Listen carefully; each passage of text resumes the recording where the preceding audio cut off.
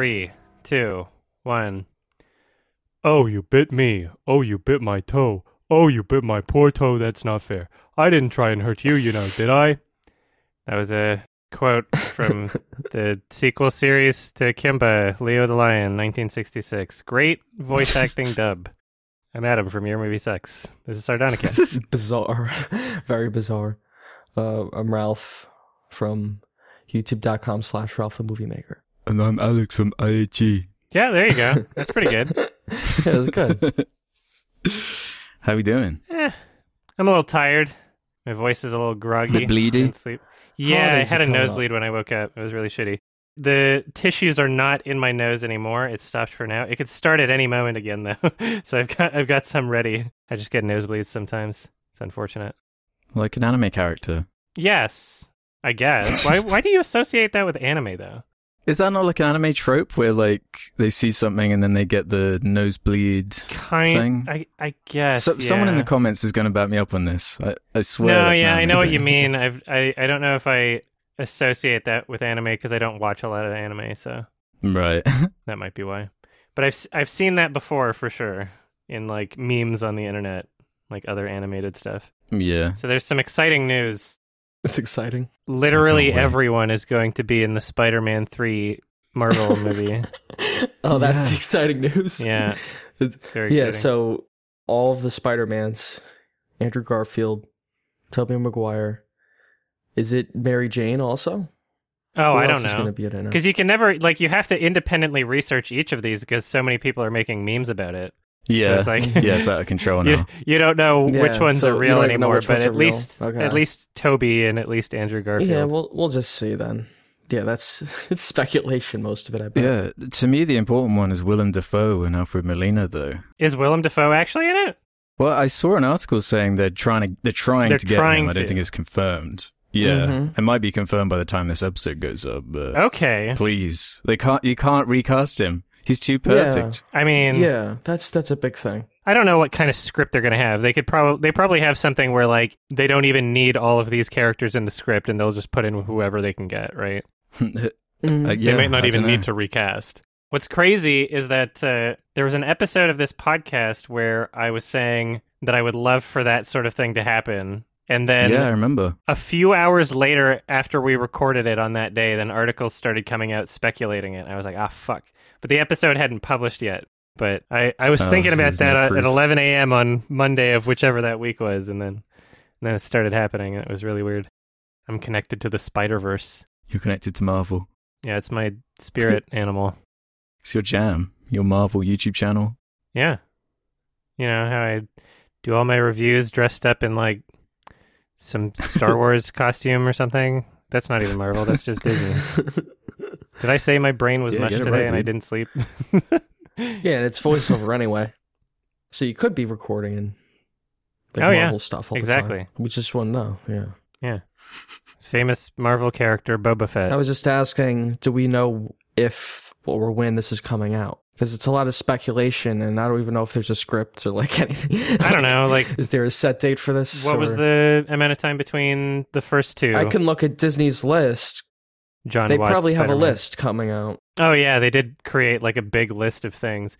They said they were going to scale back Star Wars, and then now they're announcing like a bazillion Star Wars things. Yeah, it's like Mhm. tens of projects. And it probably has to do with the success of The Mandalorian. Yeah. At which point, there must have been some sort of meeting at Disney where they realized, wait a minute, it's not the franchise that was bad, but it was the scripts, the directors. What? Our decisions? It's not just the franchise itself that people were disinterested in. What? Fuck off. Crazy. Just how stupid they are. Yeah.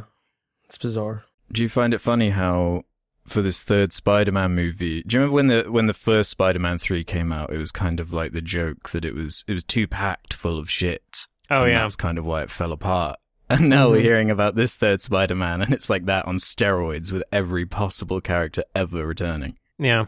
Yeah, I don't know. I'm like, it'll be interesting, fun sort of thing for sure. When I was speculating about this sort of thing, my dream scenario would be something like this, but not directed by John Watts. So it doesn't seem Yeah, like I'm that going to is a get what I shame. want, because every bit of nostalgia that I have for the original Spider-Man trilogy is very much because of Sam Raimi, not just Tobey Maguire. It's not just the actors, right? It's the presentation, it's the style, it's the mood, it's the tone. I'm not a huge fan of the John Watts Spider-Man movies. I feel like the shot composition, cinematography is just so bland, right? It's the weakest thing about them, yeah. Yeah, and whereas like in the Raimi trilogy, it's like the most important part, really. Mm-hmm. It's like the most defining Yeah, trait. it makes sense to have like frenetic direction with a frenetic character like Spider-Man. Yeah. So, yeah, it's a bit disappointing, but Yeah, I don't know what the fuck they're going to do, but it's news. They're bringing back the guy that said, "Hey, you stole my pizza." Or something. wait, They're not really. is There's that, just too is many that memes. like was that a real one or a meme No, one? it's just 'Cause I want memes. that guy back. Oh, Bring yeah. him back too. They're bringing back Stan Lee from the grave. Oh no. I got this release schedule up here Oh, yeah? for Disney. Yeah, it's apparently Oh, what supposed have to you come got? out next year. The Spider-Man? Like the Spider-Man movie. What? The end of 2021. The movie to save cinema. Yeah, that movie to save cinema. They'll probably push it back. Seems like everybody will just be back for one scene or some shit. I don't know. It'll be like a cameo appearance. There's also like another Thor movie. You know, they're planning that. Yay. Thor: Love and Thunder. Yeah, like I don't know. More Thor. I agree with what you're saying. The Spider-Man movies are kind of whatever. Yeah. At this point. It doesn't matter how many nostalgic actors you throw into it. Like, just seems like a Mhm. gimmick. Yeah. It's not going to And really we just had a affect the movie. perfect Spider-Verse movie. Exactly, right? If you did like a sequel to Spider-Verse where those characters were back into it, I would prefer that in the Spider-Verse franchise than in the John Watts Spider-Man franchise. Yeah, it would just make more sense too. Yeah. People like live action though. They make more money off the real actors being there, wouldn't they? Mm-hmm. The National Film Registry, Yeah, Added- real cinema. yeah, they added some classics like Shrek. Well, they added Clockwork Orange. They Blues just Brothers. added Clockwork Grease. Orange? Yeah, sometimes it fuck? takes a while. Yeah, sometimes. Wow. Grease, like that took a while. Some movies are recent. They just added The Hurt Locker. That's pretty recent. Interesting. I think the minimum is the minimum is 10 years for the movie to be added. Mm-hmm. The Dark Knight was a big one. Shrek, yeah, Shrek The Dark is about Knight makes 20 years. sense. That's pretty good. Yeah, that's pretty good. It shows that Shrek had a lasting impact. Yeah, Shrek has been memed so hard, people forget the qualities of that original movie. Mm-hmm. Yeah. You guys want to explain what it is briefly? The National Film Registry. Do I mean, you? it's an American thing. It's your country. Yeah, dude. Well, it's just a historical record of important films that had some kind of cultural significance. Yeah. Kind of like preserving it for history. It's like if the government said, these are the good movies. Kinda. Yeah. These are the ones you should watch, yeah. It seems to be a bit more about like preservation than anything. Or at least Yeah. that's what I gather from it. Yeah. So I guess they probably have like original film reels. And I guess that they probably like routinely make copies of them, like if it is film, or maybe it's probably all digitized now. Yeah, there'll be some backup process. I'm wondering if they pay the film companies for this, or if they're just allowed to do it because it's the government. Yeah, I don't know. There's 800 films in it, apparently. Only 800? Yeah, I don't know how long they've been doing this. Damn. It started in 1989. Okay. Early 90s, basically.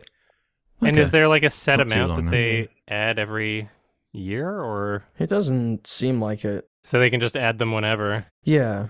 And they only have, what did you say, 800? It sounds about right. Yeah, according to this independent article I'm reading, it stands at about 800, sorry. Mhm. Okay. Yeah, there's a lot they need to add on there, of course. Yeah. But it's just the films they think are the most important. Some movies, Shrek. they weren't even that big when they came out, and then, now they've been recognized on this list. Hmm. I think that even if Shrek was just a meme and there were no other good qualities, I think it should be on the National Film Registry. Agreed. Right? It's like a Yeah. cultural impact. Yeah. Mm-hmm. I believe, Pixar films are on there. Hmm. Do you think we'll ever get like a Neil Breen film there? Okay, so like Tommy Wiseau, The Room is like a culturally impactful film.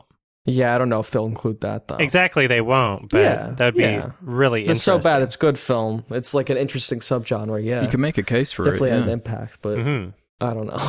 It's a bit of a bad movie. It's such a big movie that there was another movie made about the making of the movie, right? Yeah, that alone. That and that movie was successful. I mean, that's more of a real film. Yeah, that's a real film. Yeah. So I think you could definitely make a case for The Room being on the National Film Registry. Do they have to be American Clerks films? is on there. Probably, right? Not necessarily. I don't think so. Oh, really? We should find out if there are any non-American films on there. Tell us in the comments section what film you think should be added to the National Film Registry. Let us know. King Kong 2005. That'd be funny they add that one and they don't have the 33 one. Is there a way to just search for them? Yeah, I wish there was. I don't know if the Lord of the Rings films are on here. If not, they totally should be, you know. Mm-hmm. It'd be great if they just had like a shitty sequel to a movie and not the movie itself. Electric Boogaloo. Yeah. Yeah, like something like that. I want to know what dictates these decisions. Or like who's working there, you know? Yeah. Might be a vote. It's a secret organization.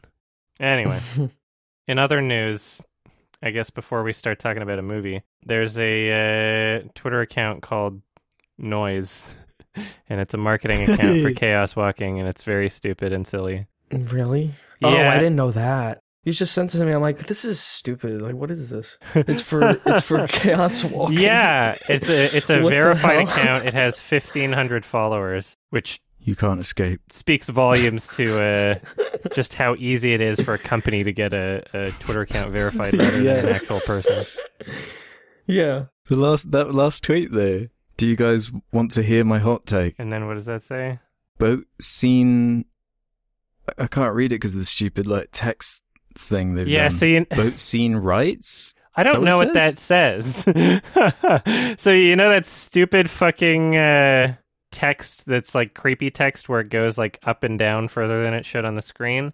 That's basically this whole Twitter account, and it's really lame because this shit is so old. And despite whoever's operating this Twitter account, I guess role-playing as the Noise from the upcoming disaster Chaos Walking, they're tweeting about like Beyonce tweet about. Yeah, like it's. Let me see if I can find this that. is very funny. Yeah, I see the Chaos Walking clip. So yeah, it's totally. Imagine being afraid of Grammy Award-winning Beyonce because a song makes noises, which is what a song is supposed to make. There's like fake Twitter accounts following it and leaving comments. They're like fans of Chaos Walking. Yeah, like fake Chaos Walking fans. Like, no way. There's two popular people in it. So someone was paid to do this. Yeah. Yeah, so they've between November 16th and December 10th, they've made like, I don't know, 20 tweets or something. And this is not even, it seems. And this is just like a marketing account that's verified for Chaos Walking. And now it's like, I'm looking at this and I'm thinking like, are they marketing this as like a scary thing now? Are there supposed to be scary elements in this film? Because they're like heavily implying grasping at straws. It's a little bit of everything. I guess so. But why would you tweet about Beyonce and like something about a dog? I saw some really weird stuff on here. It's just the inner monologue of a male operating the Twitter account. Because in the movie, it's like you can hear men's thoughts. Although, if you really wanted to do the roleplay of this properly, you'd just be tweeting like every fucking 2 seconds. Have something new. Just literally type out your thoughts. The tweet. Yeah, at least go in if you're going to do something like this, you know? Yeah. It's like so half-assed. Oh, this is such a fake account. Yeah. This fake account? It's like this one. Like they made it 2 months ago. Oh, you're looking at... Like one of the followers of that Chaos Walking Noise account, yeah. That's funny. Yeah. It's like totally... Like there are no fans of this movie. You're listening to one right now. Okay, it's not even out yet. I'm excited. Yeah. I'm hyped. It's so funny. Yeah, Noise. It's so dated, that kind of marketing tactic. What's funny is I've probably advertised this movie to a greater degree than that Twitter account. I've brought the movie to more people. That trailer's funny. Oh yeah. I mean, I bet that helped a little. When are we going to have the pleasure of watching that again? Early next year? Supposedly January, and it seems Nice. like they're not going to release it digitally. That it'll be a theater-only experience because it's so important. That's awesome. Yeah, it's that Really? important. I need to go to a theater with a mask. I'll probably have to drive like a few hours to see it, Yeah. but that's fine. Yeah, it's totally worth it. Totally worth it. Yeah. Everybody, stay tuned for the movie event of the century. It'll come out on VOD at some point. Exactly. That's the movie Where? that'll save cinema, yeah. Who's making it? Like, is it going on Lionsgate. HBO Max or Lion? Okay, like Yeah. what is that? Oh, do they have a streaming platform? I don't think so. It'll probably.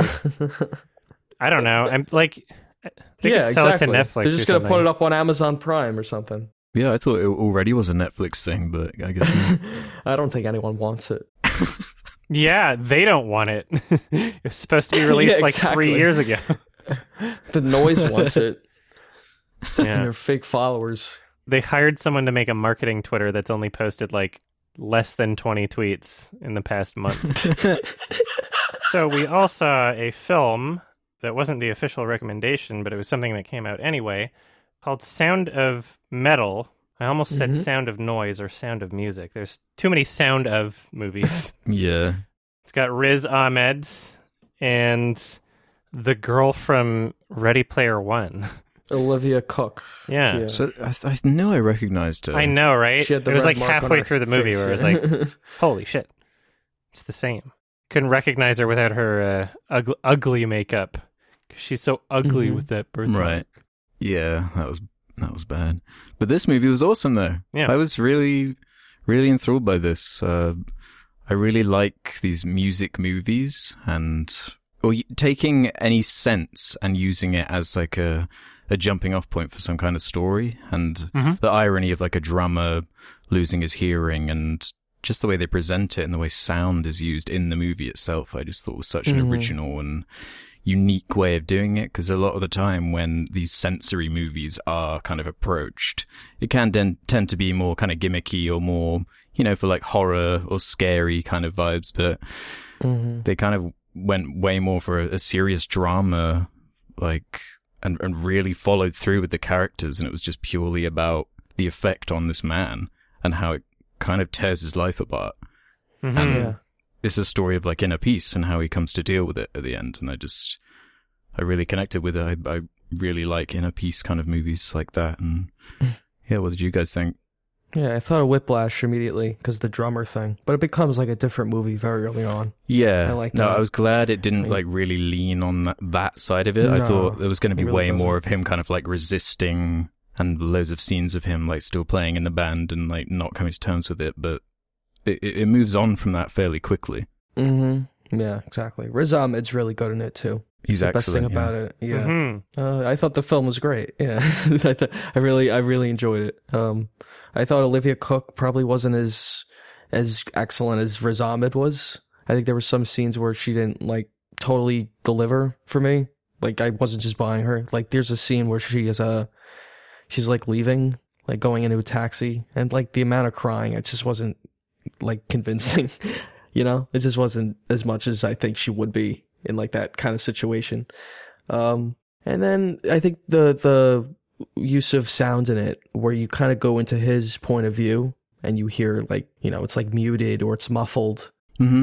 It seemed like they really put their research in, Yeah, it sounds good, but I think they did lean on that a bit too much. And I actually would have preferred a more objective look at the story and just kind of seeing him kind of function and we hear the sound. I think if they used it more sparingly, it would have been have a bit more of a punch when they used it. Because there are some points where they use it that it is pretty effective toward the end, and I just wish they used it a bit less, a little bit less. I really enjoyed that aspect. The like perspective sound stuff, is that weird? Yeah, the perspective sound stuff where you would kind of cut to his his hearing. I was actually thinking the opposite, although it would be a completely different movie if it was the way that I was thinking.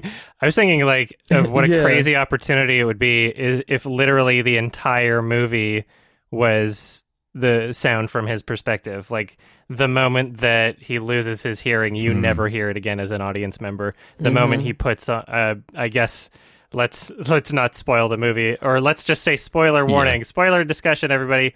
The moment he puts on the implant or whatever, and everything becomes distorted for us as audience members to hear only that the rest of the movie, I think that would have been insane. I think that would have been like a crazy movie that I would have really loved. I like this movie a lot either way, although it would be completely different and probably much less accessible to it would average be much less moviegoers. accessible. Yeah. But it's like in the middle, it's halfway, and I don't think that's great quality. No? I would have preferred it one way or the other.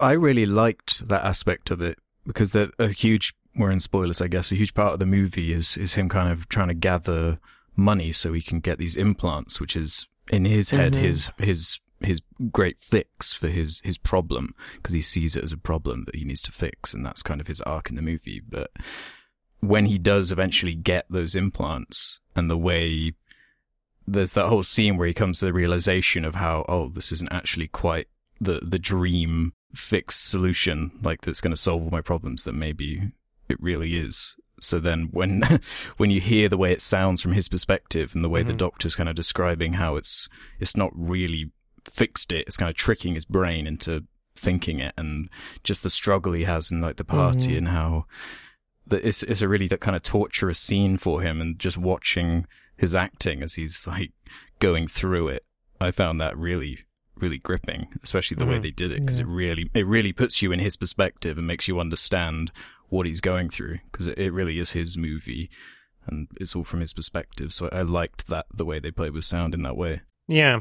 Yeah, it never leaves his perspective either, so it's very consistent in that way. Like the entire movie just focused on this one character, essentially. Really great cast, I thought, aside from the main two. There's the guy who's like a James Bond villain. I forgot the actor's name. Yes, the French guy. These are like in Quantum of Solace. Oh, Mathieu Elmerick? Yeah. You can't. Oh man, I don't associate him with that at all. I know that he's played those characters, but like neither of you have seen something like Diving Bell and the Butterfly, right? No. Oh, it's an amazing movie. He's in that. Like, I don't associate him with Bond villain or whatever. Like, so shit. He's really good though. Fuck. He's a good Bond villain. He's a good Bond villain too. The scene with him was very good. There's a lot of heavy scenes in the movie, obviously, because it's just about events that completely throw your life off track. So it's that's a scene where I liked the more objective, like how we just hear it normal, you know, because at that point he has the implants in, and he's just trying to have a normal conversation with Olivia Cook's father in the movie, and you know, we don't really know what he's hearing, but he's able to like decipher it enough to have a normal conversation. And I thought that was like, I thought that made it an interesting scene, you know, like, oh, he's able to kind of function again, like in this way. With these things, like try to have a normal, just like a conversation at a table with someone. I like that objective point of view. But then there's like the scene afterward where they're performing on the piano, and that's one scene where I thought like the use of the audio distortion was like really important. Yeah, it's like necessary information. Yeah, and it slowly kind of fades in, and it shows like this character, like, oh, his life isn't the same. It's kind of, I guess, more pointing that out by having the sound fade that in, or fade in that way.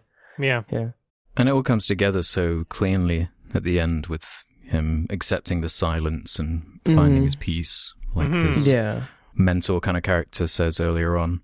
I just loved the integration of all the sign language, and how he goes from being completely isolated when it's first affecting him and he can't communicate with anyone, really. And just him coming to terms with that, and the tragedy of that whole thing too, where he kind of doesn't really listen to the advice of those people. And I like that mentor character.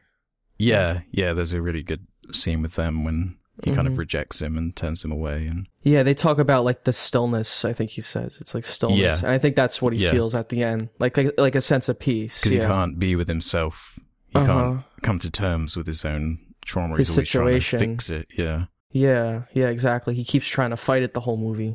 Yeah, and it would have just been much easier to just kind of accept That's why it. that final shot where it's just complete silence is so powerful to me. Anyway, it's a great conclusion. I did expect more of a Whiplash movie from the really? poster. Oh, just from I was a bit from like the poster and like the marketing. I'm like, Sound of Metal. I'm like, is this gonna? And then it was just like, oh shit, yeah, it was pretty like dark drama, which I did like. But it's very to focus on that element. Yeah, distressing. It was definitely Whiplash. It's like Whiplash is one of the comparables for it. Like, oh, people see this because it's like. Oh, like so just for marketing, I guess. Yeah, just from a marketing perspective. It's a very people like movie. seeing like things. Yeah, it's a very different movie. But I wonder if if an executive would have even looked at it with that, like, oh, it's about drumming. People will watch it. They like Whiplash. Maybe. I don't know. Yeah, like I guess you like to sell your movie, you don't really market like a depressing and stressful character self-exploration film, right? Yeah. Losing his hearing. Yeah. He's deaf. Yeah. Have you seen there's a movie called It's All Gone, Pete Tong? Very similar premise. No. It's a DJ that loses his hearing. Really good movie, but they're going for completely different tones. It's All Gone, Pete Tong. There is the element of like self-discovery in it, but it's more of like a zany kind of like it's way more comedic. It's more like it's almost kind of like crazy, like a Train Spotting type movie almost. Oh, cool. Whereas this one is more of like a really, I guess, more like introspective, very kind of bleak. But this one also, Sound of Metal also focuses more on like the deaf community, which is something that this film does really well. I feel like it tackles the serious elements a lot better too. Because, when It's All Gone, Pete Tong starts to get more serious, it feels like just not as good as the silly parts. Whereas this one, Sound of Metal, it's all about the serious parts, and it does those things really, really well. Mm-hmm. Definitely. Yeah, there's a lot of tenderness. Like I really like the scene with the kids. Apparently, a lot of that was improvised, with him like drumming on the slide and feeling the vibrations. Yeah, that was a good scene. It's really, really cool with stuff like that. Yeah, I'd imagine a lot of these actors are just regular deaf people. Yeah, no, I think the majority of them were. I think Riz Ahmed, even for part of filming, had like blockers in his ears or something. Oh yeah. Yeah, I don't think for the full filming, because I think he found it a bit difficult and found it easier to act without them. Yeah. But right, and the camera would see take it notes too. from the director. Mm-hmm. Yeah. Yeah, I thought he was very convincing how he played that part, the deaf parts. Yeah, because I was imagining like, oh yeah, he can hear, obviously, because he's not that, but he's acting. But yeah, he seemed very convincing. Yeah, there's that scene he's losing it in the RV. Yeah, you can really feel like his character going through this emotionally. You can really see like him break down as an individual. Well, yeah, and on that note, I really felt this kind of nervousness and tension kind of building, because they kind of tease that he has a past struggling with drugs, and he's clearly a tortured soul in ways. So that was always in the back of my mind, like, oh no, where could this go? And I'm glad it doesn't go to the obvious, like, 13 Reasons Why, like, drama points it could do. Like, I was imagining, it's much more subtle. Yeah, I was imagining like him when he goes back to his girlfriend, there's like another guy in the bed, or stuff like that would have kind of taken some of the punch away. It's way more realistic and kind of intimate in that way. Mm-hmm. There's like a choice he makes early on, because he's already he knows he's losing his hearing, but he continues to drum anyway. And they keep things like that, choices, vague. So it's not really like, and there's a lot of things like that, like his backstory.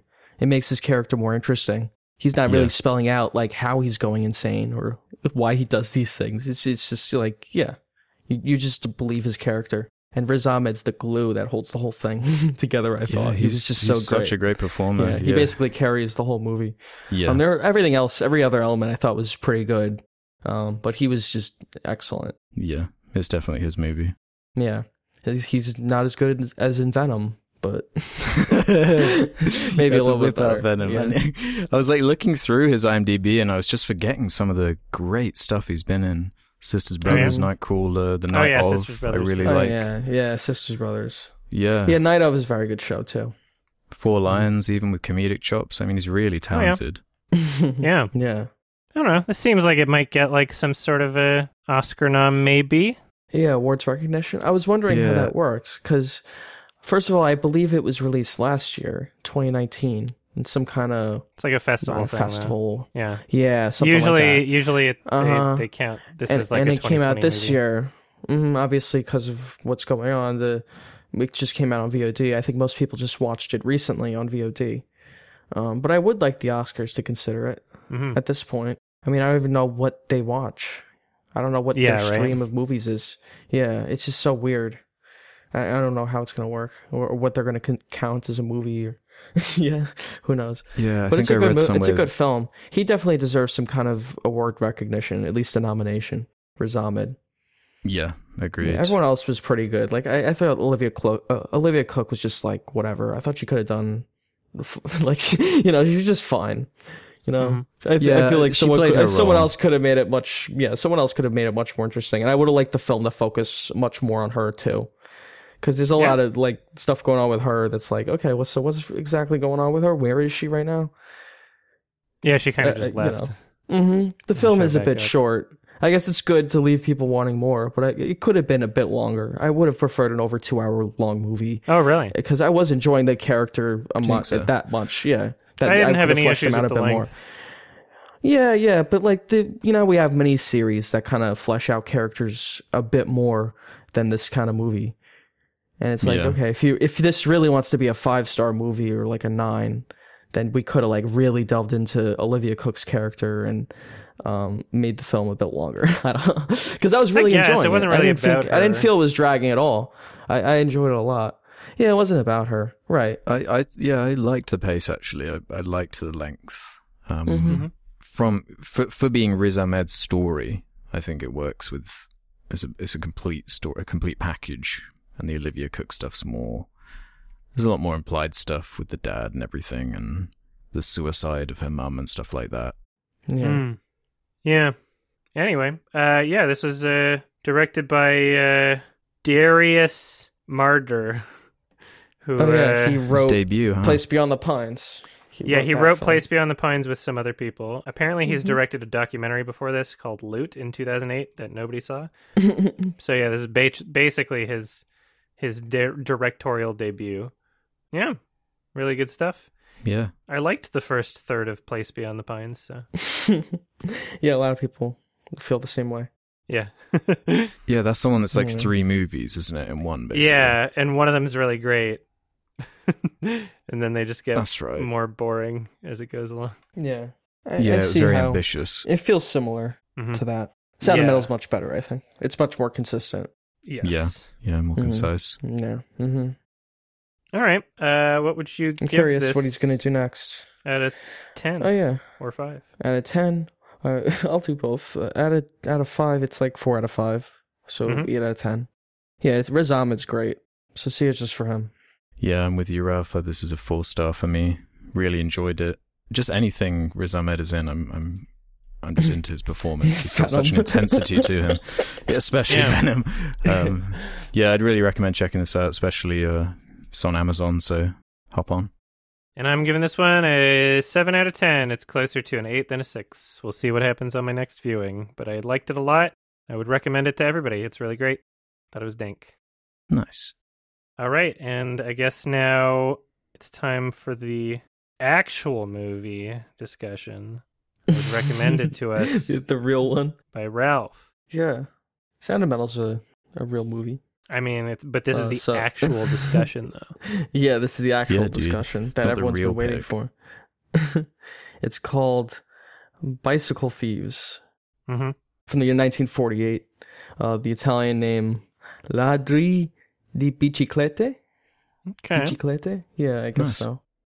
Films, so I enjoyed it a lot, obviously. This is a spoiler discussion.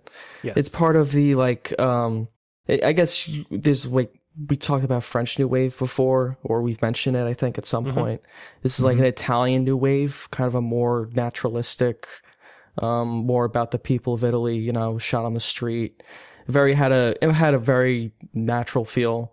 It was about Italian things going on at the time. There's like poverty, themes of poverty in the movie. So yeah, I just wanted to recommend it because I thought it was interesting, and I wanted to get your thoughts on it. Even though it's a short movie, I thought it was very powerful, and I liked it a lot. I think it's a very important Italian movie. So, and there's a Criterion of it as well, right? Yes, I think so. Cool. Yeah, Is that how you guys watched it? No, I used the internet because my Criterion wouldn't have shown up in time. Okay. Yeah, in the UK, it's on an Amazon subsidiary streaming thing called like Mubi or something. It's like an art film thing. I know. So lucky it was on there, so I could. Yeah, there's so many weird ones. I know. Yeah, I'm sure people. It's like a very historically, important movie. So you could probably find it on like some streaming service. Yeah, some like art house one. Maybe not Disney Plus. Not something like that. But you guys liked it? I did. I really liked it. It won me over by the end of it.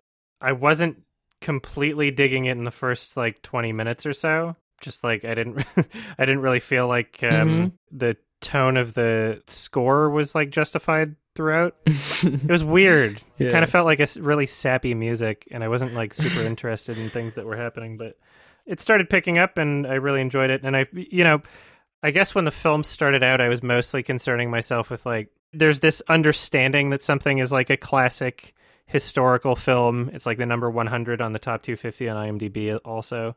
And I was just like, what's in this that justifies that? But then by the end of it, I was like, oh, okay, I get it. I really enjoyed the kid's acting, for sure. I think that he was the best part. He was the standout to me. Yeah. Which is weird. Yeah, I thought he was excellent. Very simple really enjoyed story. all the performances. Very effective. I think especially for the time, like compared to a Hollywood movie, everything seemed pretty like kind of like a drama you would watch today in terms of acting. It was very believable. Like the characters weren't exaggerated at all. It wasn't really theater acting. And there were no instances, I think, in this movie of like dated acting. I thought it was all really believable. And nothing felt like a set. It all felt real. And like even the corporation of weather and other elements that made things very complicated. Lots of extras. Yeah, it almost seemed like a documentary at points. It was so kind of believable and realistic. It reminded me of Roma. Like, it's just a drama, but the actual, like, integration of the sets and, like, the set pieces almost made it so, like, interesting to watch. Like, wow, it's just two people talking, but this is fucking awesome, the complexity of this cinematography. The scale of the production I found very impressive. With the way Rome was so packed with so many extras and people, it was bustling, and like the scene where they go to the market with all the bike pieces, and there's just so much going on. It's so complicated, and the way it's coordinated is so impressive to me. Yeah, that's what was really keeping me going, because I was a bit there with you, Adam, at first in the same way, where it was I'm not emotionally connecting with this beyond just how impressive I'm finding this movie, but towards the end, when the title comes into play more with because I was really confused with when I was always reading the name as Bicycle Thief, and I'd seen it written as Bicycle Thief before. And apparently that comes from some mistranslation in the 90s or something that stuck around, and then it was flipped back to Thieves because it being translated from Italian and whatnot. But when in that last section where the lead character attempts to steal the bike and the story kind of comes full circle, and you see the way that drama concludes, that really gave the story a lot of emotional resonance for me. And just seeing like the kid seeing his dad fall to such lows, and just the misery that this situation has forced the character into. It's really heartbreaking and powerful stuff.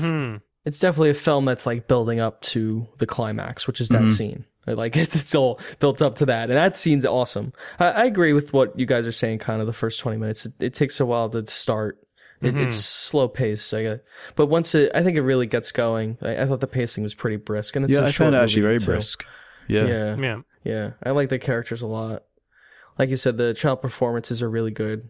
A lot of crying, a lot of arguing. It's really convincing. A lot of arguing. Yeah, it is. I felt so sorry for all the kids in the movie, because of course it was shot in the 40s, and you know, children were treated in a pretty different way to the way they are now. So there's lots of like kids like crying, being smacked, and I love when the kid actor he like falls in the puddle or whatever, and the way just his acting, the way he's like running his hands down his clothes, getting the water off. It just seems so genuine and so believable. And I really liked that kid actor, and I thought he was brilliant. Mm-hmm. A lot of brilliance in this movie. It feels very authentic, Mm-hmm. especially like just with the coordination of like extras in any environment. You only really think of like the two actors as like actors, and then everybody else just seems like a regular person like going about their day sort of thing. Right. It's like everyone has their own lives going on. Mm-hmm. Yeah, another thing that was carrying me through it was just the historical aspect of it, just seeing Rome in the 40s, because a lot of it was obviously shot on location. Like apparently there's even a shot where the little kid almost gets hit by a couple cars, and it's like not planned. So seeing all the old, all the old clothing and cars and everything is fascinating from that kind of perspective too. Yeah. There was a moment that I was like kind of confused by, where it looked like the kid was about to like piss on a wall or something, and I didn't really understand what was happening. Oh yeah, what was he doing? Oh yeah. Is that what it was? That the implication there? I assumed he was going to pee or something. Maybe. It was a really weird moment. I didn't were a really few get what was moments. happening. Whatever. Doesn't matter too much. I liked when he just gave his kid wine. That was cool.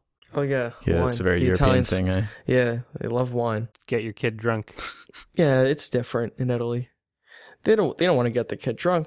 It's just he can have some wine. Yeah. It's like I feel it's like the everyone could do a 40s. bit of wine after World War II. Yeah. yeah, everyone drinks wine there. It's fine. Mm-hmm. And wine's actually not that bad for you. Wine's good for you. Yeah. I mean, don't drink too much wine, but wine's pretty good for you. If you have a glass of wine a day, you'll be fine. You Yeah. might be better. Maybe. Yeah, that's what a lot of Italians do. Yeah. A glass of Everclear a day. There is a scene they're eating, yeah, and there is wine, which is great. It's very Italian. Mm-hmm. Yeah, it was really well filmed overall. The one part that it didn't look great was the like projector background in the vehicle sort of thing. Oh yeah, Again, yeah. that's like Yes. that's like a dated thing. But- Yeah, that was my only. But to go back to the food, Sure. he like the lines like he looks over like a rich family and there's like a rich snobby kid eating something, and he's like to eat like that you need to make 10 times what we make. I'm like, what you're eating is pretty fucking good It though. did look good, Mhm. yeah. Like I was looking at what they were eating. Mozzarella it's fucking sandwich. like delicious. Yeah, it's like delicious. Yeah, mozzarella. It was like fried mozzarella. I'm like, you see like the cheese like ooze out. Yeah. That's fucking good. Like Italian food. Like stretch. Yeah. Yeah, that was some good It was stuff. awesome. Basically an entire sequence dedicated towards stretchy cheese. Right. And he's Shot eating after like some shot. pasta dish or something. Oh, like, oh, that's good.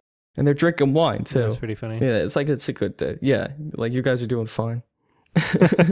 For the moment. The Yeah, scene for the ends moment. really like kind of sadly though.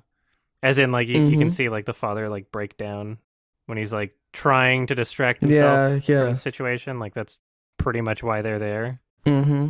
Exactly. And then just reality sets back in. Mm-hmm. The end of the movie is brutal.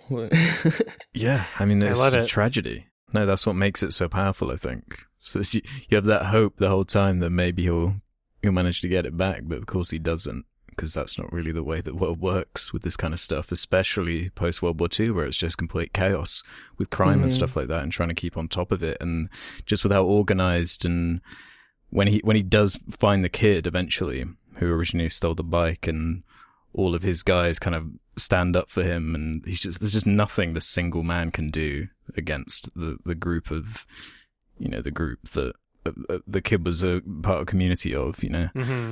Yeah. So, and that kind of inspires him to be like, well, maybe I can do that then if it's that easy to get away with. Yeah. And You can't beat him. leading into that final scene. Yeah. It's the two wrongs don't make a right thing. Mhm. Yeah, he's so desperate at that point. How poverty, drives desperation and crime, like in Italy, and how, it's just like it's an endless cycle. It just makes it worse. And it's not even like there's a mustache twirling villain even. It's just like, No, Exactly. it's just they're a victim of circumstance. no, Yeah. it's just like that's the way it is. Like that's the way the world is, right? And like they're actually let off scot-free relatively at the end. The guy lets him go. Like, yeah, I don't want to press charges, and he lets him off. Just But demoralized. he shows Yeah. that, just demoralized. But that relatively is a happy ending compared to what could have happened. True. Yeah. But you're just left there. He's just worse off than he is at the beginning. He doesn't get the bike back. He's probably going to lose his job because he needed the bike to keep it. Yeah. How's he They gonna support pawned his all their family? shit to get that Yeah. bike. So they have even less now. Yeah. It's almost like in a different movie, this would be the first third of it story-wise, and then there would be some way that he would fix everything by the end of it, but nope. But there is no way to fix it. Yeah, you can't fix the world. Yeah. Well, you never know what happens to this character after the movie ends, you know? Mm-hmm. There's many different possibilities. Yeah, he could have been okay. Yeah. But I guess just the film itself is just telling that part of the story, which I think is really interesting. Mm-hmm. Yeah, it's proving that point. Like, that's where the story needs to end, you know? And I like that it doesn't end with him, like, going to jail or something. Yeah, I like that too. I think that would have been a little too far in the other direction of morbidity, or whatever you want to call it. It's just too, it's too sad. The kids, it was already pretty sad. If it was Ari Aster, he would have done that. And then he would have gotten murdered. He would have gotten some piano wire. Putting a bear, Yeah, putting a bear lit on fire. All right. That was a very enjoyable recommendation, Ralph. Did it make you cry? No. Nothing makes me Apparently cry. made some people on Reddit cry. Yeah. No, it was really emotionally impactful for sure. Yeah. Yeah. It's good, like, it's very accessible, I think. I think anyone who watches this would like it. Yeah. That's what I like about a lot of Italian cinema. It's like an introduction to all these, like... Just get past the first 20 minutes. And I like the first 20 minget. I think I'll enjoy it more the next time I watch it. Just like, I didn't know what I was grabbing onto watching it the first time. I was just thinking, I get what you're saying, but I really enjoy every part of the movie. Mm-hmm. Like, it takes a while to get into it. I definitely agree. But like, in terms of introducing this kind of film movement to like someone, like if you've never seen a kind of European neo-realism movie, this is definitely one of the best ones. Like, it's just it's very intimate and like believable, I think. Yeah, very much. You don't have to know anything about the backstory to just like, wow, that was a really good drama. Yeah. It's really, really, really well done. And it does move fast and is short, so yeah, you're right. Mm-hmm. It's very brisk, and I guess I criticized Sound of Metal. I said it should have been longer. Not that it should have been longer, like it needed to be a better movie. But this is one where I thought like the length really, it feels like very tight piece. The themes of it are very clear about poverty and desperation. Yeah, it's just like, okay, point proved, move on. It's very Italian. It doesn't forget about it. Yeah, exactly. yeah, forget about it. Yeah, the simplicity works really well. I did notice the wrist movements, even from the child. It was pretty funny. Yeah, it's a very clever movie. It's very well made. Mm-hmm. I love the music as well. You said the music was a bit like cheesy. I thought the music's pretty great. It felt really sappy at the beginning of the movie. Like it complemented it better as it went along, but like, yeah, I wasn't huge into the music like early on. I just felt like a lot of it, just the tone wasn't justified. Maybe they were trying to make it seem a bit more hopeful, because that is the point. Maybe. That's like the everyday in their life. Like, oh, this is supposed to be fine for them, even though, I mean, relatively, it's not great. But at least they have the bike still, or at least they have some amount of wealth at that point. Well, yeah, because I suppose the start of the movie is the hopeful part, because he manages to actually get the bike and get a job, and it all seems on the up and up. And then after that 20 minutes, when the bike gets stolen, that's when it all starts to spiral. Mm-hmm. It's like that kind of... Yeah, I don't know. It just felt like the tone of it was really sappy and like borderline generic. Yeah. But I know saying generic is a weird thing to say about something in the 40s, because then it's like, I don't have any frame of reference to know, this could have been the first one that did it, and now it sounds generic. Like, I don't know. So, I mean, just... I would have liked to have been there at the time and kind of got that experience. Just in that mindset, yeah. Because it is very, like, after that 20 minutes, it is very, the neorealism or whatever kind of goes up. Like, it becomes much more of a, like, that kind of modern day movie. I wonder if at that time people were like, oh, this is a little weird, a little too dark, a little boring. Yeah, probably. Yeah, they might have thought that back then. And then the first 20 minutes are fairly like kind of normal, I think, for that time, more of the time. Mm-hmm. I enjoyed the whole thing. I think it's pretty great. I've seen it a few times, and yeah. And the endings too. The climax is the best part. Agreed. For sure. Once you get to that, it's like, once it builds up to that part, you're like, the whole thing was worth it. Any minor criticism I might have had is this ending justifies the whole thing. Yeah. Existing. Yeah, I'm with you. And a lot of movies kind of wish they would have something that good, like at the end, and especially compared to like how short the film is, how little we got from these characters and in the amount of time, and yet like I got to know a lot about them and sympathize with them. Awesome. And wasn't it a thing where like the little kid was just like plucked off the set when they were filming? Yeah. Like a lot of the actors like didn't have experience, so that does help with the genuine nature of it. Yeah. Mm-hmm. The realism vibe. The production company adopted him. Yeah. Mm-hmm. He's very likable. Everyone was very Plucked him likable. off the street like Naomi Watts. Yeah, their characters are very friendly, vulnerable. He takes a lot of criticism at the end. I felt very like sorry for him. All those people yelling at him, and he couldn't really do anything about it. A lot of like they play up the vulnerable, slapping him. They play up the vulnerable qualities of these characters to make you like really sympathize with them. Obviously, a kid, you're gonna sympathize with a kid who has no money. He gets slapped by the guy and he loses his temper. It's just like, Cleaning I bikes at 5 really in the morning. actually give a shit about these people. I feel sorry for them. The empathy that they build for these characters it makes it an interesting movie. Yeah. I don't think a lot of movies have that either. Mm-hmm. Yeah, I'm just noticing this other poster for The Bicycle Thief. I never saw it that way. So. Is it like a different? It's the same movie? Yeah, that must be what I'm talking about. I was getting confused over. Yeah. Yeah. Very weird. I went to the kid's IMDb page to see if he was anything else, and that's the picture is just the poster for the bicycle the bicycle thief. Yeah, it's a right. ladri di bicicletta. That's ladri is thieves. It's like ladro would be a thief, or So I don't know. Yeah, it needs to be plural for the title to kind of have more meaning, doesn't it? I guess it spoils it. It could be either way. I don't know if it spoils it because, like, when you see the group of them, you assume those people are all bicycle thieves. Yeah. Like they've got like an operation, so it doesn't really spoil the main character's ending. Yeah, I never expected it to go that direction. And then he just like by the end of it, he becomes a part of the title, basically. Yeah, yeah. Because the movie is really about him. He's the bicycle thief. What are we, some kind of It was bicycle me. thieves? Yeah, there's never a line like that. Why not? Yeah, there should have been. That would have made it much better. Then they remake it, don't worry. This film looks so much better than like Suicide Squad. It came out like 1940s. It's really gorgeous lighting. Even just like the lenses they used. Like I love like the out of focus stuff in the background. Like the blur just looks so good. Like it looked fucking awesome. I think you'll find most movies look amazing compared to Suicide Squad.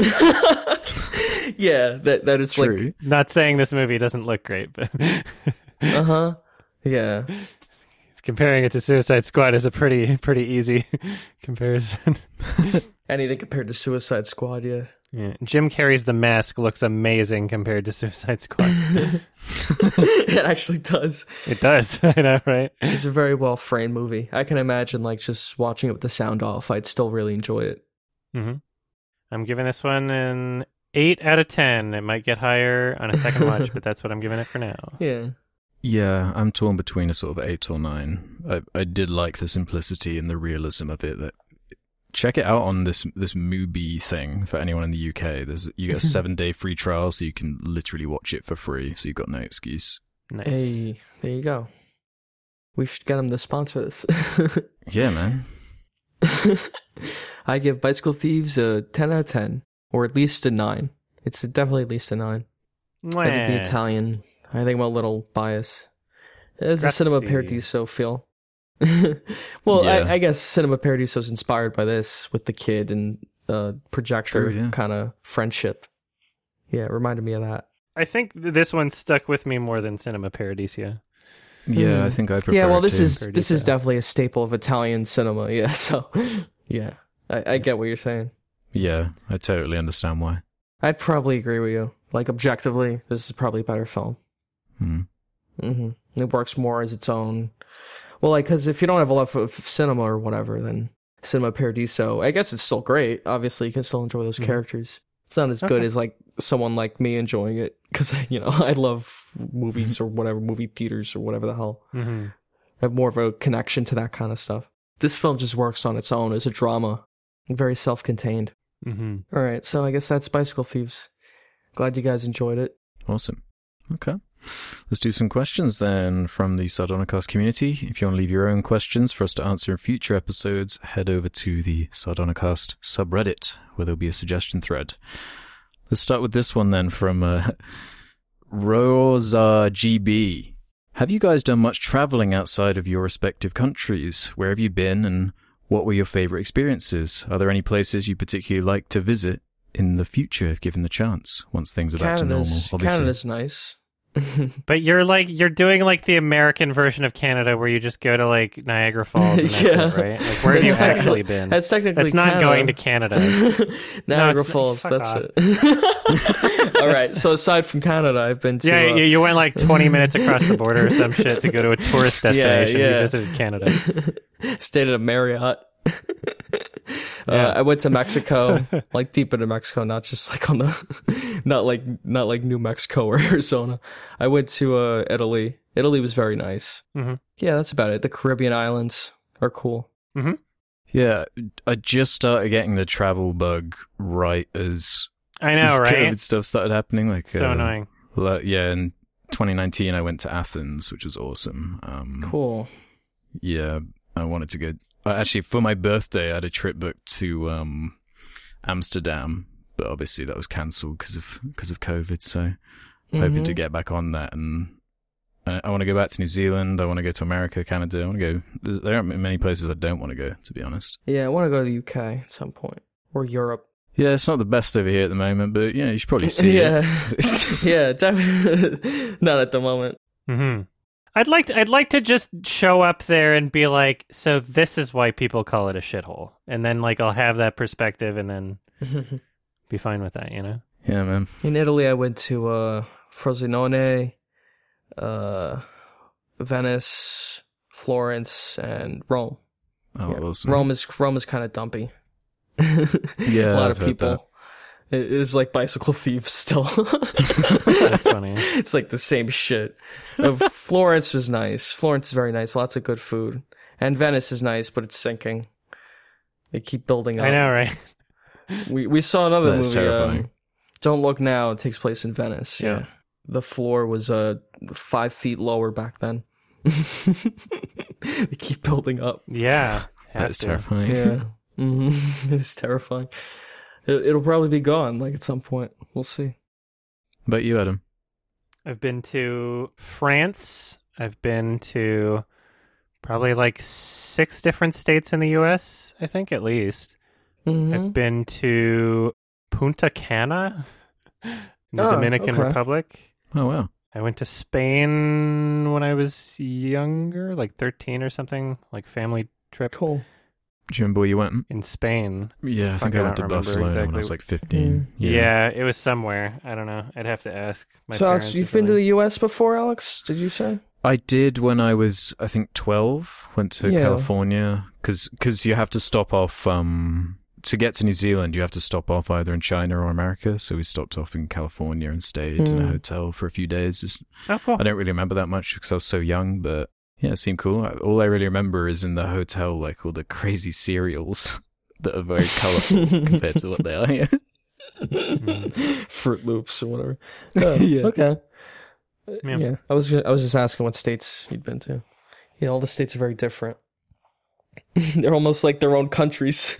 I've been to Texas, Hawaii, Arizona, California, Nevada, Illinois, Montana, probably somewhere else. Washington, so that's 8. Cool. Yeah. Where was Sundance was in Utah. Okay, 9 then. Yeah, I've been to Utah. Yeah, it's very. So you've seen like a lot of variety, like Hawaii, Utah, and Illinois. Yeah, very yeah. different. I mean, like there's an insane Yeah. variety just within my own country too. Yeah, and I haven't that's even like explored Mhm. everywhere that I possibly could in my country. There's provinces that I Mhm. haven't been to. There's tons that I haven't done in my own country. So Yeah. yeah, like it would be cool to visit Eastern Canada at some point, like Far East Canada, because that's supposed to be kind of interesting. Yeah, sure. Tons of different vibes. There's like a French Canada, isn't that weird? It's just the whole French province. Yeah, obviously the UK is like probably smaller than like a single state in America, so I've got a few less options in terms of that kind of stuff. So I've seen a lot of the UK. I've never been to Scotland though. Been to Wales a fair bunch.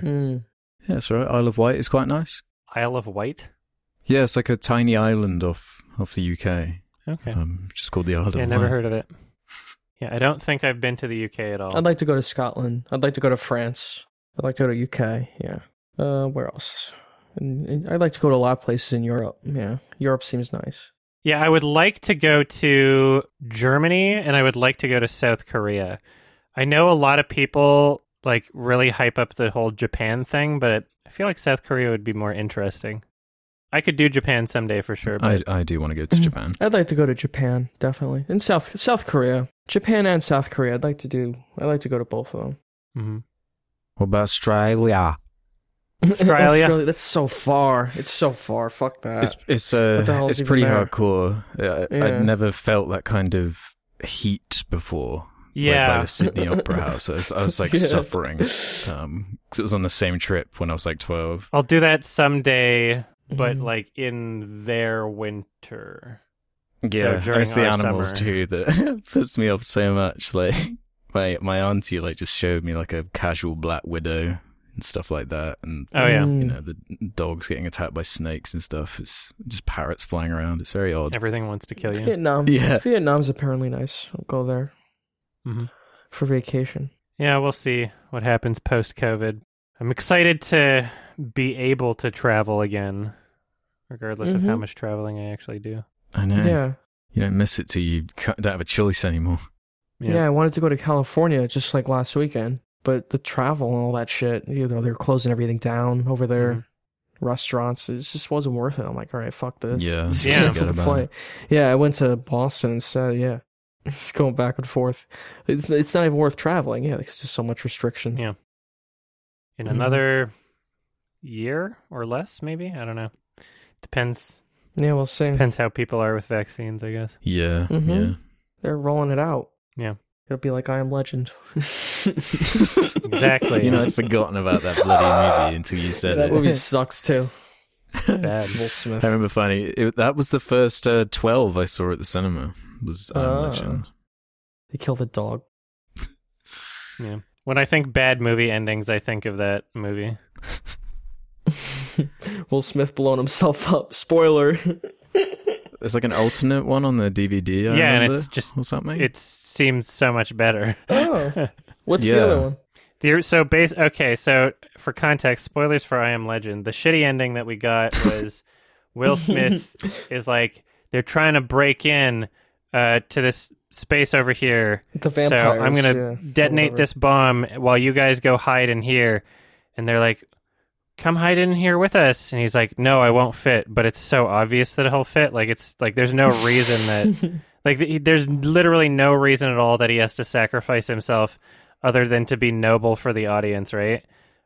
So he kills himself, and that's the end of the movie. But in the original, I don't remember if this was based off a book or a comic or something, or maybe it was just the original. Yeah, the original ending that they had planned but decided not to go with was that he found out that the creatures he'd been fighting this whole time were like, they saw him as the enemy, and they were actually smarter than the film led you to believe, and that everything that they were doing throughout the film was more defensive than offensive. And so, like, he had kidnapped one of them, and they were just, like, trying to get him back, sort of thing. Mm. And so he was like, I was the villain the whole time. It seemed like a bit too, I don't know, challenging, I guess, for an average audience member. Yeah, that sounds kind of dumb too. But Yeah. Depending on how it's handled, I don't know. it's at least more interesting. Definitely. Than what they did. What they did was pretty dumb. I mean, the whole concept of the movie was dumb. Yeah, That's what you got. it's pretty bad. But I remember it like building up tension, and then you see the vampire monsters, and they're these really stupid, like CG exaggerated things. Like in that final It looked scene, shitty even when it came out. yeah, exactly. Like smashing his head against the glass and stuff, and it's just like no subtlety to it. Yes. Yeah. Popcorn movie, I guess. It's just supposed to be fun. Don't think about it. That's like all of Will Smith's movies, though. Yeah, it is very Will Smith. I've definitely noticed a decline in his movies. Like, they're just so kind of dumb. Like, After Earth feels like I Am Legend. It feels like a downgrade of that. Or like Collateral Beauty. Like, I don't even know what that was trying to be. That's like 7 pounds if it was even worse. I noticed that, is it like a Western that he was in? The movie he declined The Matrix to do. It was like some Western. Oh, yeah, The Wild Wild West? or whatever. Yeah, I saw that was out Yeah. to Netflix. I don't know what it's like. Wicka Wicka Wild Wild West. He made a song for the movie. his music career. Not a huge fan of his music. Microwave Chicken 454 has one for us. What are some great movies with terrible posters? Sometimes you got to proofread these things, guys. These can either completely misleading or just plain bad. Great movies with terrible posters, basically.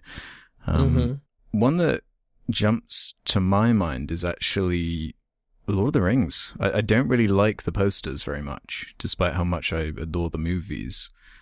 I feel like it started that just shoving all the main actors like in a row thing that like all the big blockbusters do now. I feel like you could get way more creative. Yeah. I get why they do it, but it's not like the best posters or anything. I guess the X-Men movies aren't great, but X-Men First Class, that's like an infamous example. I think we mentioned it, of like the silhouette, and it has like James McAvoy's face in the middle. That's bad. The Homecoming, Spider-Man Homecoming, that poster, pretty crappy.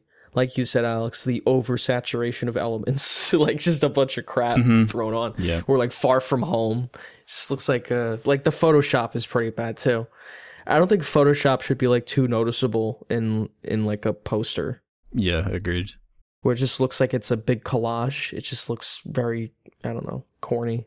I've noticed like a few posters that are basically like alternates for movies that are good, where it's like they get marketed in a different country and you see just how another country decided to market it, I guess.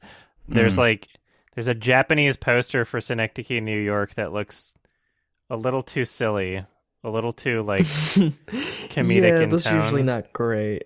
Yeah. I'm trying to think of the ones that are like good movies that have shitty posters that are like American though. Usually good movies have good posters, I think. Or at least my version of good movies. Or at least great movies. Yeah, at least great movies. Like, I'm trying to think. I'm scanning my Blu-ray shelf. It's harder with great movies because, obviously the worst movies have the worst posters usually. Yeah. I know that there's like a bunch of really good movies that have posters that are just pretty generic looking at least.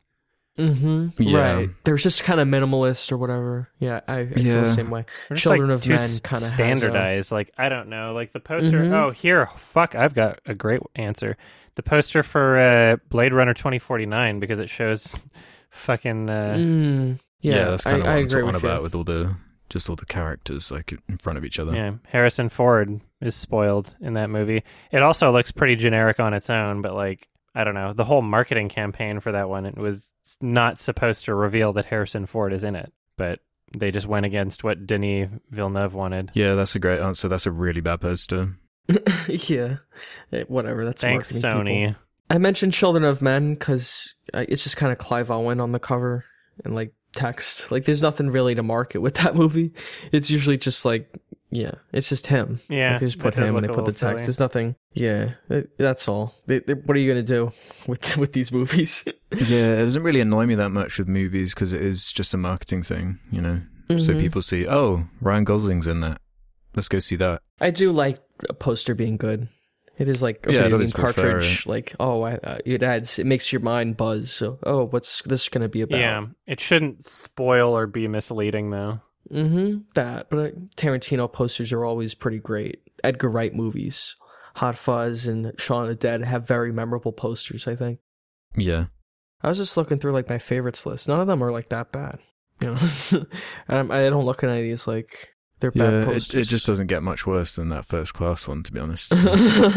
Yeah, at that point, I feel like I've seen a new There's low. some bad posters out there, but not a whole lot on great movies. I'm sure that there's some that I'm not remembering right now, but Yeah, those posters for like mockbusters. There's one I saw that was funny. It was like Ex Machina.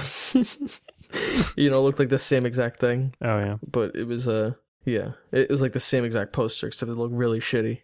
Let's see if I can find the name of it. Yeah, here it is. AI Rising. Nice. AI Rising. Good Yeah, it's title. a bad poster if you want to see. Oh yeah, that is bad. There you go. Yeah. There's like a list on Letterboxd, like posters that rip off, you know, other movies. That's like one of them. Like, wow, yeah, that's really bad. That is horrendous. But yeah, you could find that list if you want to see more shit like that. No Place for a Hero has this to say. Does it ever feel overwhelming to edit and store hundreds of gigabytes of footage from movies you hate? I tried making a review of a movie I liked, and I got sick of looking at it after about an hour. I can't imagine sorting through 10 hours of Lion King 2019 bonus features on 9 movies worth of DreamWorks ripoffs without having an utter breakdown. I only ask because Adam seems to have a good time scrubbing through terrible movies. It was closer to 40 hours of Lion King shit. Yeah. I mean, like, yeah, it's, if I wasn't able to have the, I guess, mental fortitude to go through all that shit, then it just wouldn't be in my videos, right? So, like, that's part of what separates my videos is that I'm going through so much bullshit promotional material where I'm literally like, I'll look at every single one of these search results on YouTube. I don't give a fuck.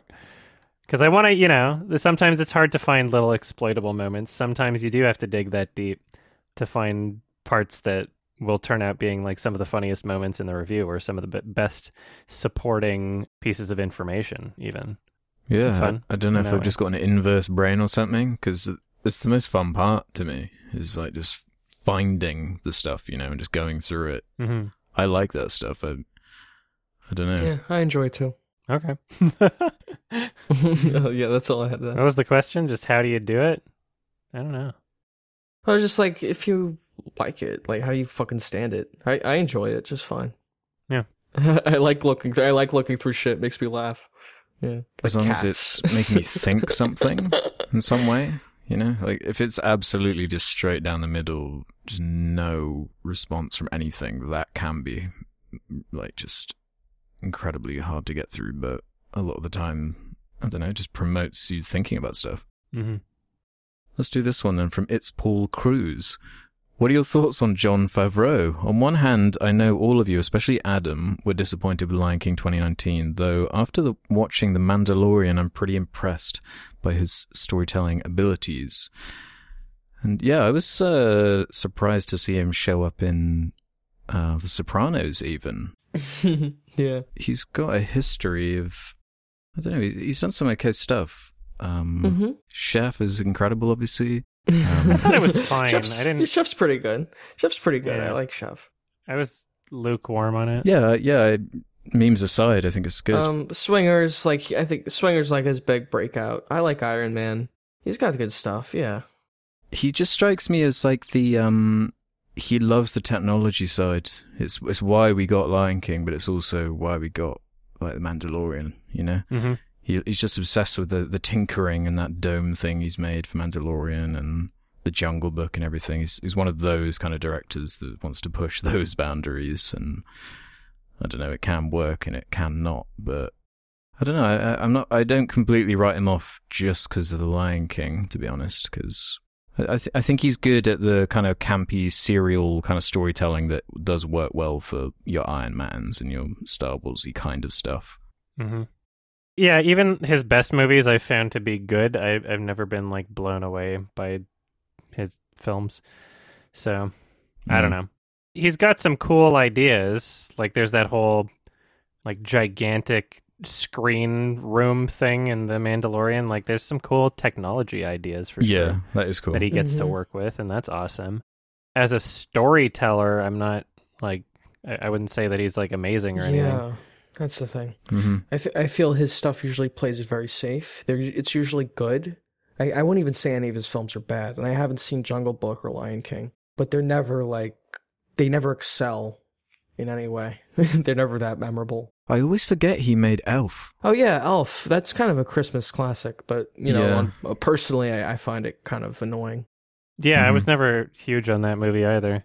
I'm surprised that a lot of people speak so positively about it. Yeah, people really like that movie, and I understand it. People think it's funny. People like Will Ferrell too. I'm not a huge Will Ferrell guy. Me neither. Yes.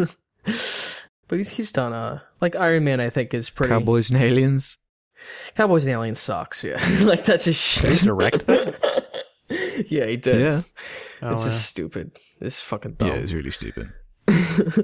But like Iron Man is really the technology side of Iron Man too. Like that's a really well made movie, I thought. In terms of like his directing style, I just like there's so many movies of him that he's directed, and I wouldn't be able to tell you that he was the director without like looking that up. Yeah, he's like very bland and generic in terms of like how he films things, for the most part, aside from some technology stuff, I guess.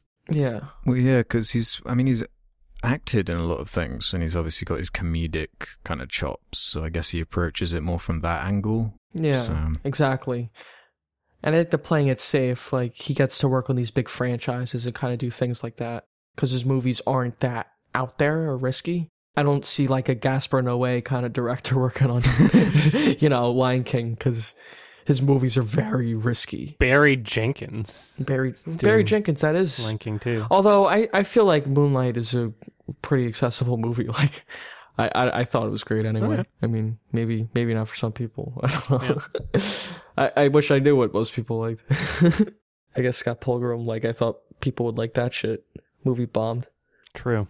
All right. True. Brokeback 112 has one. What's a director you thought had potential but turned out to be sort of a one-trick pony? Or a hack? Can't say George Lucas, too easy of an answer. Chris Nolan. Hack or one-trick pony is a bit strong for who my gut is telling me to say, but I feel like Taika Waititi is bordering on turning into that for me. Because I don't know, I really like Boy and Hunt for the Wilder People, and I was loving that side of him. And now hearing that he's doing a Star Wars movie and he's kind of been swallowed up into the Disney hole. He's like Jon Favreau now. Well, yeah. I just hope we can get some more of his quirky Kiwi stuff again. But I don't know. He's very successful, so I won't take that away from him. Okay, I've got 4 directors right here. One of them being Andrew Niccol, who had kind of like a M. Night trajectory with his films. They just got worse and worse and worse. He did have more than one good one, though, so I don't know if I could call him a one-trick pony. He wrote The Truman Show. He directed Gattaca and Lord of War. And then just after that point, just completely just stopped making good things. In Time? Yeah, In Time. Oh, yeah. Yeah, In Time. That's bad. It's so bad. Adam Wingard, I liked The Guest, and that was kind of... I wanted to see the rest of his stuff, and the rest of his stuff, I noticed. That's funny. It's not so good. Yeah, it's not so good. Death Note. We've got Jeff Nichols, director of Shotgun Stories, which was fine. Take Shelter, which I really liked. Mud, which was a lot of people liked, but I didn't. And I remember liking Mud. He's just directing a bunch of bullshit that nobody watches. I don't know. He seemed to have potential. Yeah, it was Midnight Special. I noticed it with that, where it's he's getting these amazing casts, and it's just not hitting home, is it? Mm-hmm. Yeah. We got Duncan Jones, director of Moon, Source Code, then Warcraft, then Mute. We were talking about movies, deaf movies, or a character that is deaf in the movie Sound of Metal. And I just thought of Mute. I was like, oh yeah, that was a movie that tackled a similar kind of character. And yet Mute's fucking terrible. Yeah, it's so really bad. It's a perfect example of a director who totally just lost it. I'd forgotten about that. Yeah, there seemed to be a lot of potential there. Even Moon, I don't think is incredible, but I liked Moon a lot. And then Yeah, I me think too. Source Code is a better film. I thought it was an improvement in a lot of ways. It was more complicated of a story and like execution. But then from there, it just like, yeah, completely went down. Yeah, Warcraft, the beginning. Yeah, Warcraft, I'm like, this is dumb. I don't want to watch it. And then Mute is a piece of garbage. Yeah. Yeah, that's a good answer. The Duncan Jones. We get another one here. Dan Gilroy, director of Nightcrawler, then Roman J. Israel Esquire, and then Velvet Buzzsaw. Yeah, it's a big. So he had down. one really good Oof. movie. Yeah. Seemed to have potential. And then just yikes. Yeah, Velvet Buzzsaw was Velvet real Buzzsaw was bad. so bad. Both of those movies are bad. Did you see the Roman J? I think I tried watching it. I and watched like, 10. just Yeah, gave up. exactly. I tried just so watching them. I boring. couldn't even say the fucking title. Right, exactly. Yeah. A movie that nobody watched but got nominated for an Oscar anyway.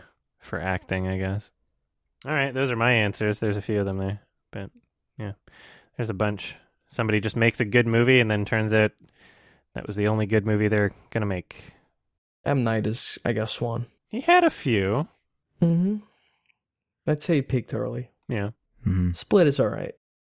Sarcastidon has one for us. Since you guys all have fairly successful YouTube channels with well-edited content, what are your thoughts on Video Game Donkey's recent stunt to satirize mainstream YouTubers and how this joke apparently helps him get a lot more exposure because of YouTube's algorithms that prefer quantity over quality? Do you guys see YouTube as a sustainable platform since decreasing the quality of your content and just pushing out shitty reaction videos and unedited gameplay footage every day is something that is rewarded by this system? Exactly. What's rewarded is long content and more of it, I guess. Yeah, which you can't make whoever unless you're uploads- like a mega... Right. unless Whoever you're like uploads Jimmy the Kimmel. most and the longest. Yeah, exactly.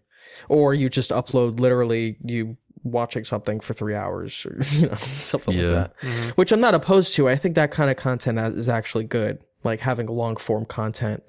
I think that is a great kind of tool that we should use on this site that like most other things, they just won't let you do it. Yeah, yeah. Like TV, you can't have a 3 hour long thing without commercials and, but YouTube you can. So it's cool. But yeah, I don't want to see shitty content. I don't want an oversaturation of 3 hour long fucking videos. Yeah, it's just That the sounds, like, result of the awful. algorithm. Mhm. It's just, you can't avoid it. If you design the platform to reward certain behavior, that's Yeah. just going Yeah. to be the prevalent behavior. But as long as I think if you make good content and it's high quality and you put it out there, even if it's not so often, I feel like an independent creator could be okay and make money. Yeah. Or at least that's what I'm hoping. It must be much harder now to kind of first get noticed, I suppose. I don't know. Yeah. With that kind 'Cause- of content. Mm-hmm. Exactly. It's just very difficult. Yeah, everything's oversaturated. But I mean, like, I don't know, the market for what you would call higher quality content rather than just bullshitting out a bunch of dumb videos that you don't care about and that nobody's going to rewatch. There's still a market for that, right? There's certain people who go to YouTube for exactly. certain things. There's certain people that go to YouTube for other things. So just because more people are doing one thing and more people are interested in watching one thing doesn't mean that there's nobody who's interested in watching something that you might want to make. So if you're doing your own thing and you're doing it for a reason and you like it, then chances are somebody else will probably like it too. So I don't think it like kills the platform or No. makes it so that people who want to do that sort of thing can't operate. It's not like just because the algorithm is incentivizing people to make content that's not like mine, I don't think that means that eventually my content will get phased out of existence. No, there will always be certain people looking for it, even if it's not as many. Mm-hmm. Yeah, I guess it's just a concern when, like, the last time the algorithm shifted and it, like, murdered all the animators who used to be... They kind of ruled the roost for a while in the earlier YouTube because it was rewarding the rewatchable but short kind of style instead of now it's more about the watch time. But, yeah, I suppose it's always possible if you find your niche and build an audience. Mm-hmm. Show me your Bob Z69 as one. Do you sard ass bitches exercise? If so, what do you do? Yeah. Gotta exercise. Well, I walk the dog. Yeah, walking's a big You one. run on the treadmill, elliptical, running. Yeah, a lot of running, bike riding, hiking. Mm-hmm. I don't lift a lot of weights or do stuff like that. Yeah, I only really started weight stuff this year because I've always just walking. I haven't gone to the gym a lot. Yeah. Well, yeah, the gym hasn't been the most viable thing for the last year. Yeah. But, Yeah, I go on my exercise bike when I can. I play video games while I do it. I've got like entire series of games that I've played just on my exercise bike that I stream at the same time.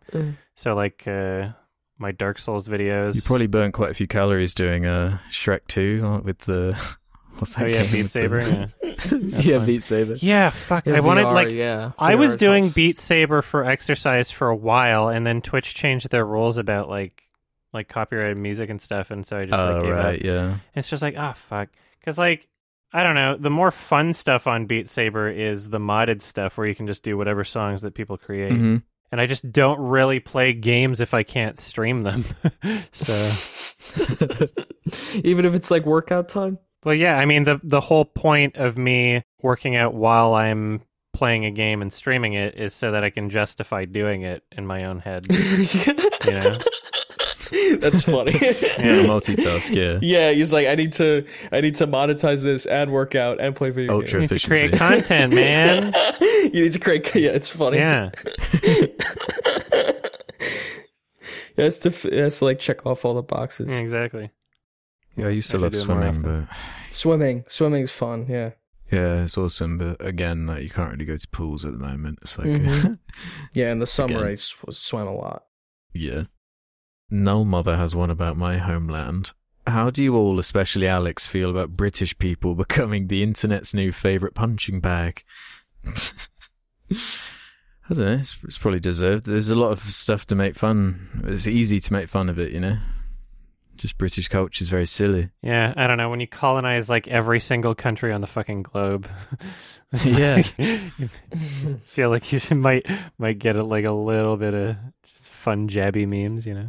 Yeah, the only one that gets me is the accent one, where everyone thinks everyone just speaks like a Cockney all the time. Oh yeah. And, Yeah. In it, it's Like a- Tuesday. and yeah, that does exist, but like, it's not the majority of people. Like, I just love to imagine, like, what, like the average American thinks like it is, like in the center of London if they've never been there. We think it's like Cockney. If you like just that. if you Oi, just hey. base up like Twitter memes, like it's like literally like Sherlock Holmes or Yeah, something. yeah, exactly. That's what I imagine. I don't know. Maybe it is that ridiculous, and I'm just used to it. That's always possible. I don't know. Like when people think Canadian accent, they think of like the most stereotypical version, right? True. Yeah. A boot, shit like that. Mhm. Yeah. I don't know. British memes are kind of funny. I didn't realize it's now been more than usual. Although I guess like Yeah. now I that, didn't realize it now that you either. mention, yeah, Maybe you'll just start noticing it everywhere now. yeah. I don't know. Like it's mostly just the accent thing. Is what I've noticed. That's about it. Yeah, we do have a pretty funny accent, but Goosey McGooseface 2 has a good one. What dystopian film has hit the nail on the head in terms of how the future turned out? Blade Runner. Yeah, you took my answer. That's the one. It The literally, megacorp yeah. thing. Like, Megacorp, giant skyscrapers, yeah, pollution. yeah, maybe not the flying cars, but The over monetization, like ads everywhere, kind of like lights and Yeah, ads. I picture smog like Times everywhere. Square. Yeah, Mm-hmm. There's a bunch. Dystopian. Yeah, it's perfect. The word Holy for it. Mountain.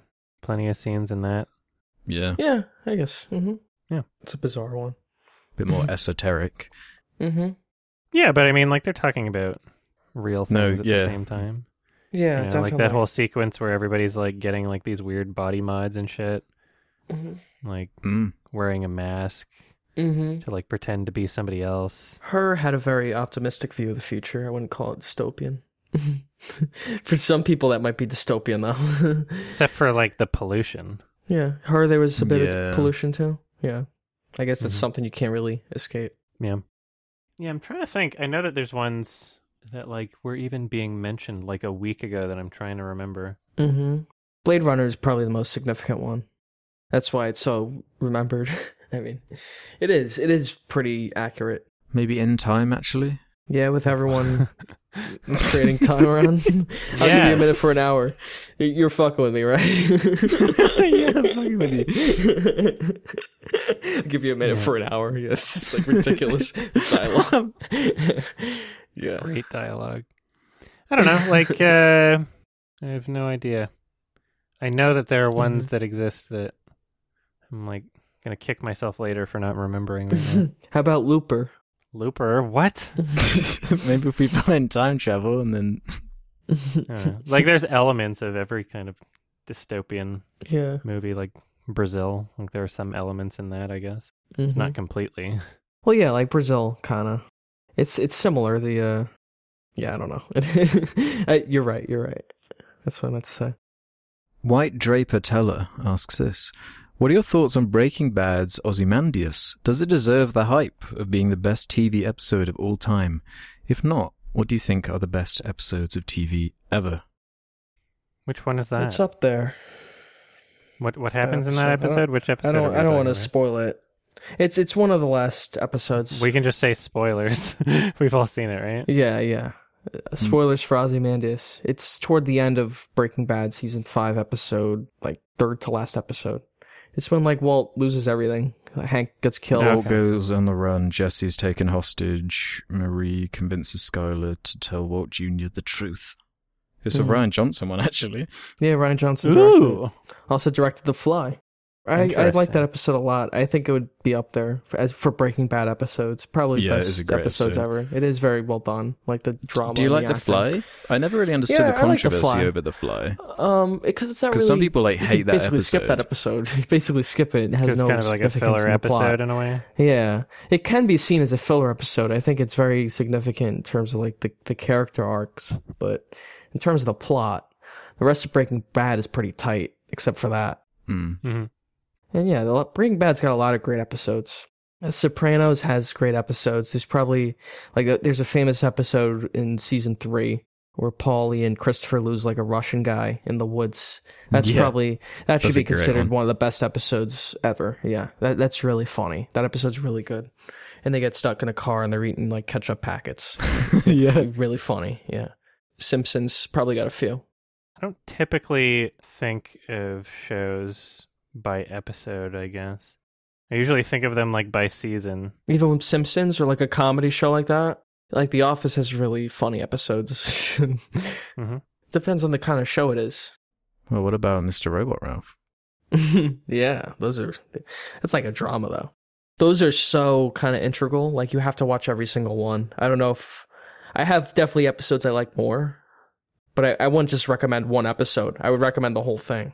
Yeah, but they do have those episodes that almost feel like a movie, like the one with the mosque, and in that last season with the multiple acts one. That's a great one. Yeah, that's probably the best episode. Yeah, episode 7, season 4, episode 7. The pilot of 6 Feet Under is really great.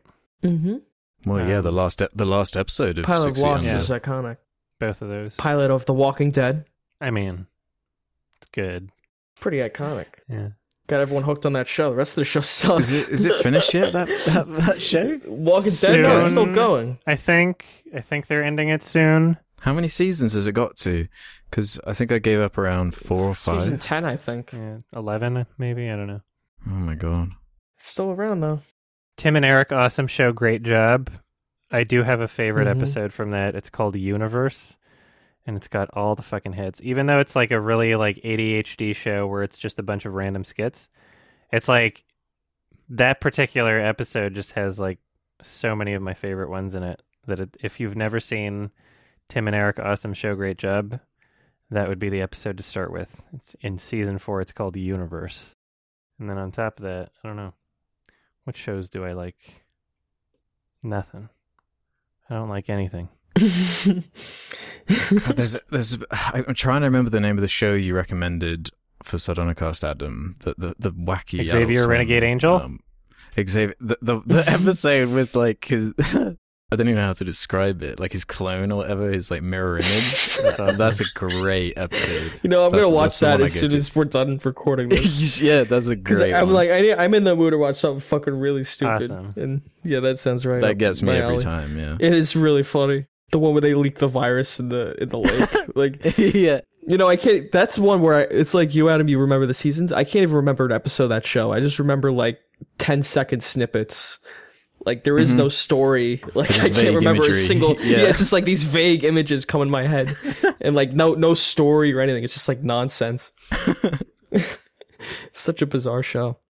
On similar lines, Jake Wyman says, "What movie do you think deserves a remake as a show or miniseries? As much as I enjoyed the movie and books, I personally would love to see a proper Hitchhiker's Guide to the Galaxy series on Netflix Prime or whatever." Mhm. I feel this way about a fair few Nolan things, actually. Like Tenet being a recent one, I think could work pretty well as like a mini-series type thing. And the same with Inception, even. It might give it more time, because the character stuff has always been a weakness, so actually giving some time for characters to be developed while having kind of like an intricate plot could be really cool. That would be very interesting. I would actually like a complicated time travel story like that told in a series. That sounds really just cool. a bit more time. Yeah. Ironically. Because we talked about like, like stories being told over seasons, or like Mr. Robot or Breaking Bad. They tell like it's basically like a long movie. Yeah. And it would be really cool like to add an extra layer of complexity onto that and do like the time travel thing like Tenet does, where you have a story that's like, it goes all over the place and it folds in on itself.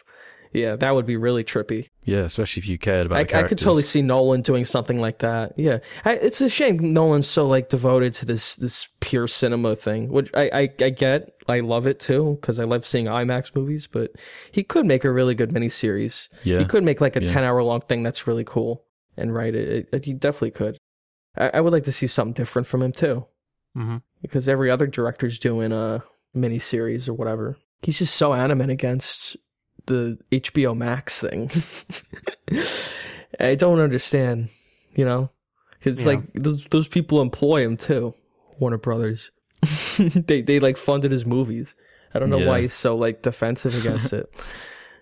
He could like embrace the art form. I think a lot of people have.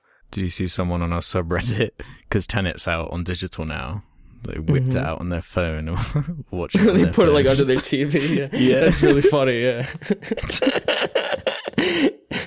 they have like a huge flat screen like right above.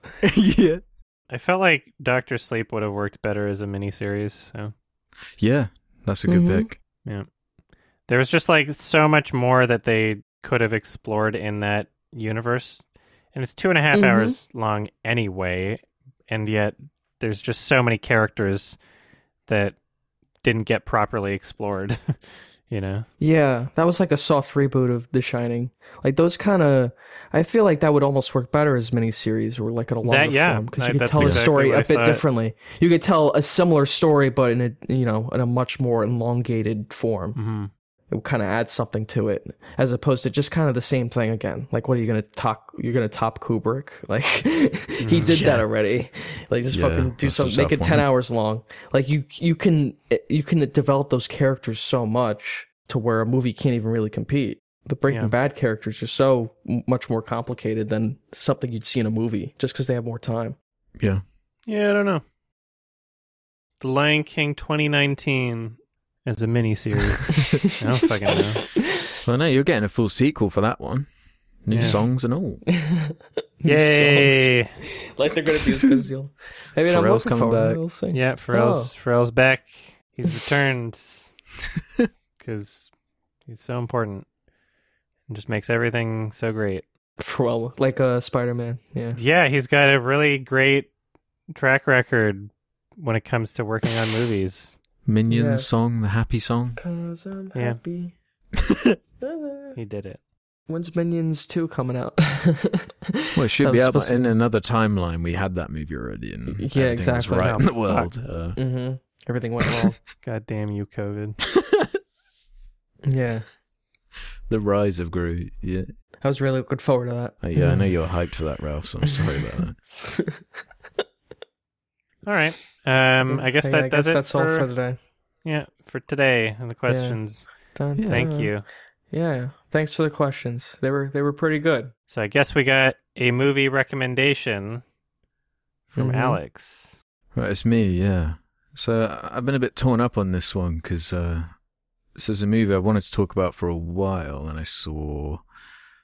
Only Adam has it rated, so I know he's seen it at least, but I've never seen it, and I'm really curious to jump in on it, and I hope the conversation will be good, and that's for the 2001 movie Freddy Got Fingered. Nice. I want to talk about Have you it. seen that, Ralph? No. Oh, shit. Oh, cool. Okay. Awesome. So this might be a good conversation then, because I know very little. I know vaguely what the discussion is like, but I've purposefully avoided it because I always wanted to see it for myself. Cool. All right. This sounds Sweet. fun. Awesome. Comedy. Yes. Yeah. We'll see. Sweet. All right. So if you don't want to get spoiled for Freddy Got Fingered 2001, directed by Tom Green and starring and written by Tom Green, Mm-hmm. then watch it before next episode. These episodes come out every 2 weeks. You can listen to them early by going to sardonicast.com, signing up for premium. Also, patreon.com/sardonicast. Support the show. Mm-hmm. We got merch also. And yeah, if we recorded this one early, so So is this going up after Christmas? So this is a post-Christmas episode. yeah, it is. This is going up after Christmas. So yeah, Correct. hopefully it was a nice Christmas. Yeah, Have a happy New Year. merry belated Christmas. But if you're probably listening to this before Christmas, if you sign up for premium, Mm-hmm. Good transition. got him. All right, I'm actually hyped for Freddy Got Fingered. Yes, Awesome. All right. It should be funny. All right. it should be. Thanks, everyone. Thanks Bye. for listening. Thanks for listening. Bye. Thanks. Yeah. Take care. Have a good one.